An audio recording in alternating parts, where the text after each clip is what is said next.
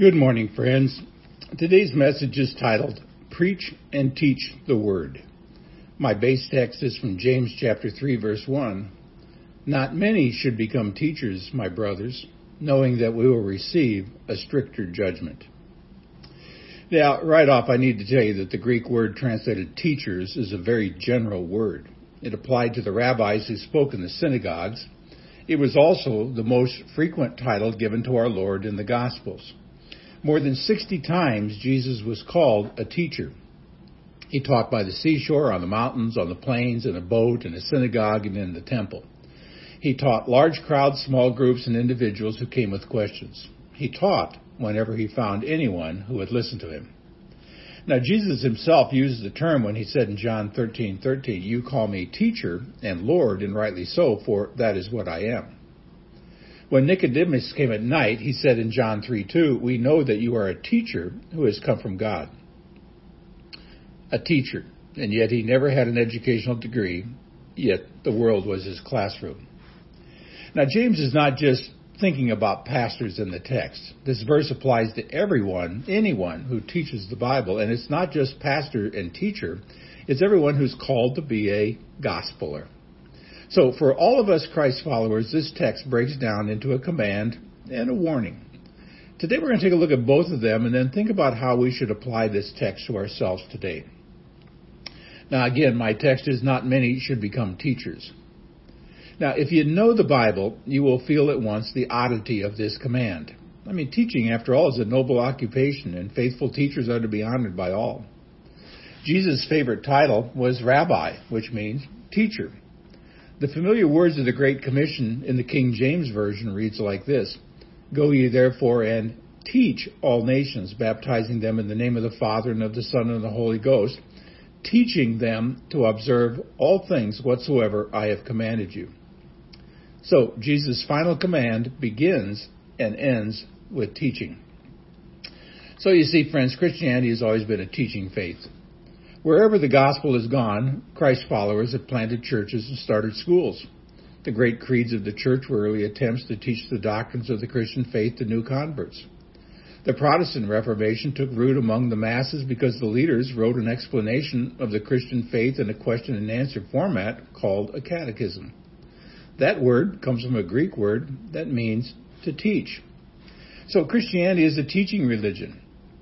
Jesus told us to teach the nations. We are to teach others the truth of God.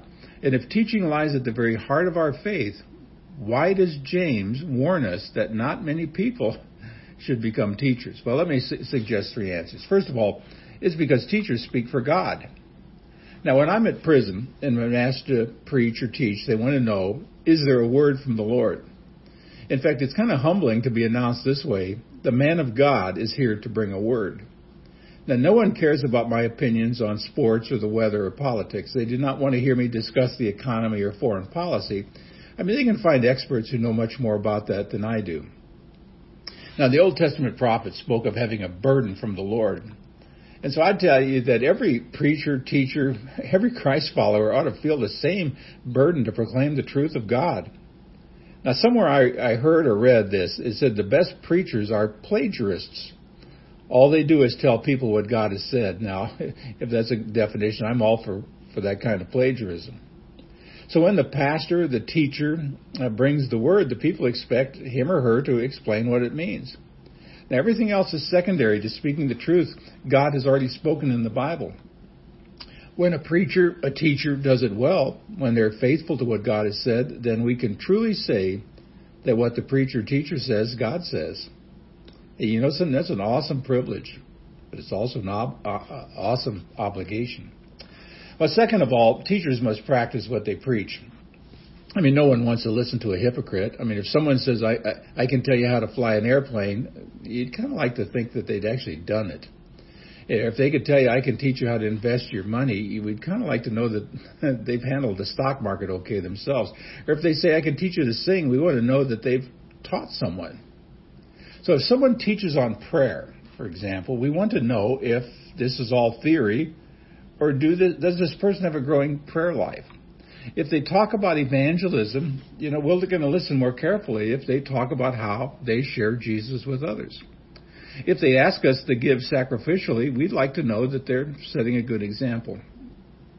Now understand, we don't expect our pastors or teachers or ourselves as just Christ followers, the gospelers, to be perfect. I mean, that's asking too much of even the godliest leaders. After all, we stumble in many ways. We know these people will disappoint us eventually, but personal integrity matters a great deal. You know, when Paul listed 25 character qualities of good leaders, that would be pastors, teachers, and it applies to all of us Christ followers. It's in 1 Timothy 1 and Titus 1. Only one trait touches teaching directly. In 1 Timothy 3:3, it says the godly leader must be able to teach. See, a leader's life must back up what they say. Truth matters, but so does integrity. See, the world often understands this better than we do, but the media coverage, fair or unfair, reinforces an important point. Unbelievers expect proclaimers of the word to live up to what we say we believe. See, if we claim Jesus changes hearts, unbelievers are right to expect us to show forth that change in the way we live. And they're right to be disappointed when we fail. Third of all, I tell you, teachers talk a lot. Now, this seems like a kind of an obvious point, but we need to think about it. Proverbs 10:19 warns us about the dangers of talking too much. It says, where there are many words, sin is unavoidable, but the one who controls his lips is wise. The Living Bible offers this colorful paraphrase. Don't talk so much. You keep putting your foot in your mouth. Be sensible and turn off the flow. That's wise advice for all of us, gospelers, preachers, pastors, teachers. We need to take that to heart because, let's be honest, pastors, teachers talk and talk and talk and talk. I mean, they give sermons and lessons and devotionals. They write articles. They write blogs. They answer email and text messages. In the old days, back when I began my ministry, most of our messages were spread either by putting out a paper copy of what we did, and then after a while cassette tapes, and then CDs. And today our messages are streamed live on Facebook or posted on YouTube so people could listen to us 24/7. And all things considered, technology is a great blessing because our words often find a much wider audience. But something, that's kind of part of the problem, isn't it? The more we talk, the greater our danger. The more we talk, the more likely we're going to say something kind of foolish or unkind. We can even misquote a text or say something in the heat of the moment we wish we could take back later. Ecclesiastes 10:13 reminds us, a fool starts out by talking foolishness and ends up saying crazy things that are dangerous. Now those of us, and that's really all of us who use words, need to take this to heart. And then there is this warning in James 3:1. We will receive a stricter judgment. Now, what we say matters a great deal. I mean, what we say when we speak for God matters even more. Now, consider these words of Jesus in Matthew chapter 12, verses 36 and 37. I tell you that on that day of judgment, people will have to account for every careless word they speak. For by your words you will be acquitted, and by your words you will be condemned. Now, if that applies to everyone, and it does, how much greater for people who stand up and say, I'm speaking for God. Now, if that doesn't give you pause, then you've not taken Jesus seriously. See, we're all someday going to give an account. I mean, no one can escape that final judgment where we will have to answer for every single word we've said. I mean, just think about that for a moment. Every casual comment, every joke, every critical word, every unkind statement, every caustic question, every bit of gossip we passed along, every little white lie we've told, every exaggeration, every insult, every whispered threat, every foolish word on Facebook or every dumb tweet. I mean, all of that stuff. That's hard enough to think about. Now, add every word we speak on God's behalf. Every message we give, every sermon we preach, every class we taught, every question we answered, every text message we sent, or every word of counsel we gave, or every bit of advice we gave to someone seeking guidance, and all the other words we spoke as Christ followers on behalf of Christ himself. Now, what's that going to be like? Well, James calls it a stricter judgment. Now, let me illustrate it this way. I mean, every year, most of us go through the agony of preparing our taxes, and that involves hours of going through records, adding up receipts, trying to enter the right numbers in the right places. And at some point, you come to the bottom line. And after you've done your best, you either owe some money or you get some back. Either way, at some point, you finally have to hit the submit button, and off it goes to the IRS. Now, for most of us, this is the end of it until the next year. But for a small percentage of returns, the IRS decides to take a closer look. They call it an audit.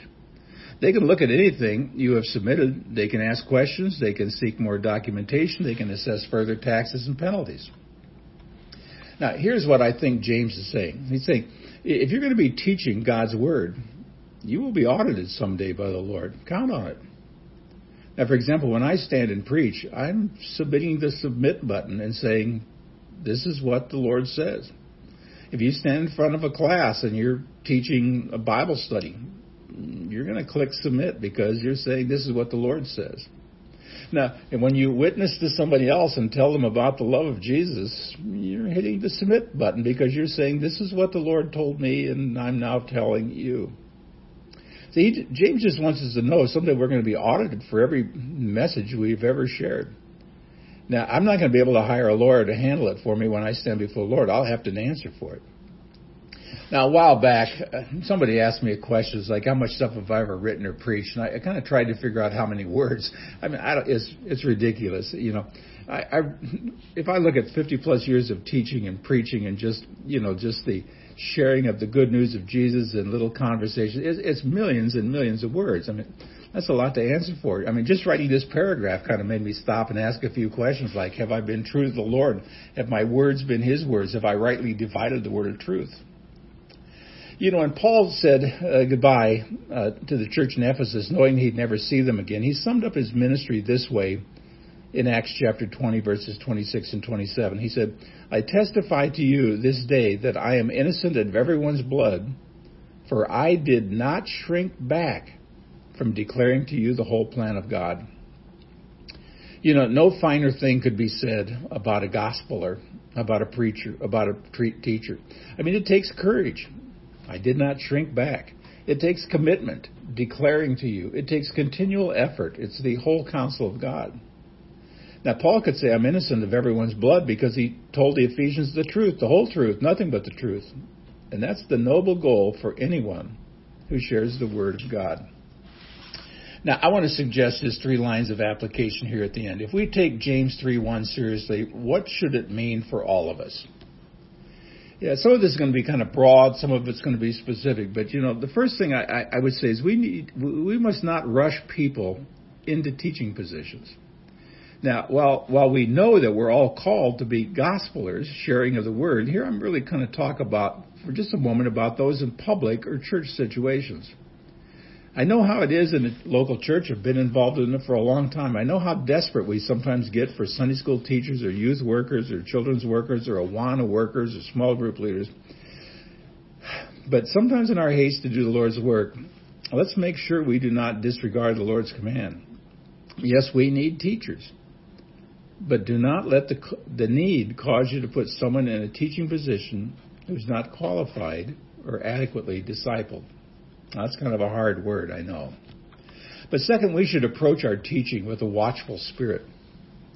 A friend of mine said that when he's ready to preach, I am now studied up, prayed up, purged out, rested up, and ready to teach God's Word.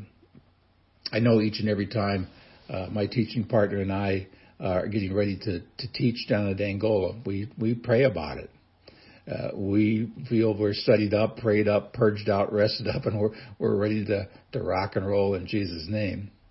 I mean, that combination of humility and excitement should mark everyone who stands to teach or sits and talks to someone about Jesus. I mean, James tells us in verse 2 that we all stumble in many ways, and those of us who teach stand in the greatest danger because the tongue so quickly gets us into trouble. The third thing I would say is that we need a new dependence on the Lord.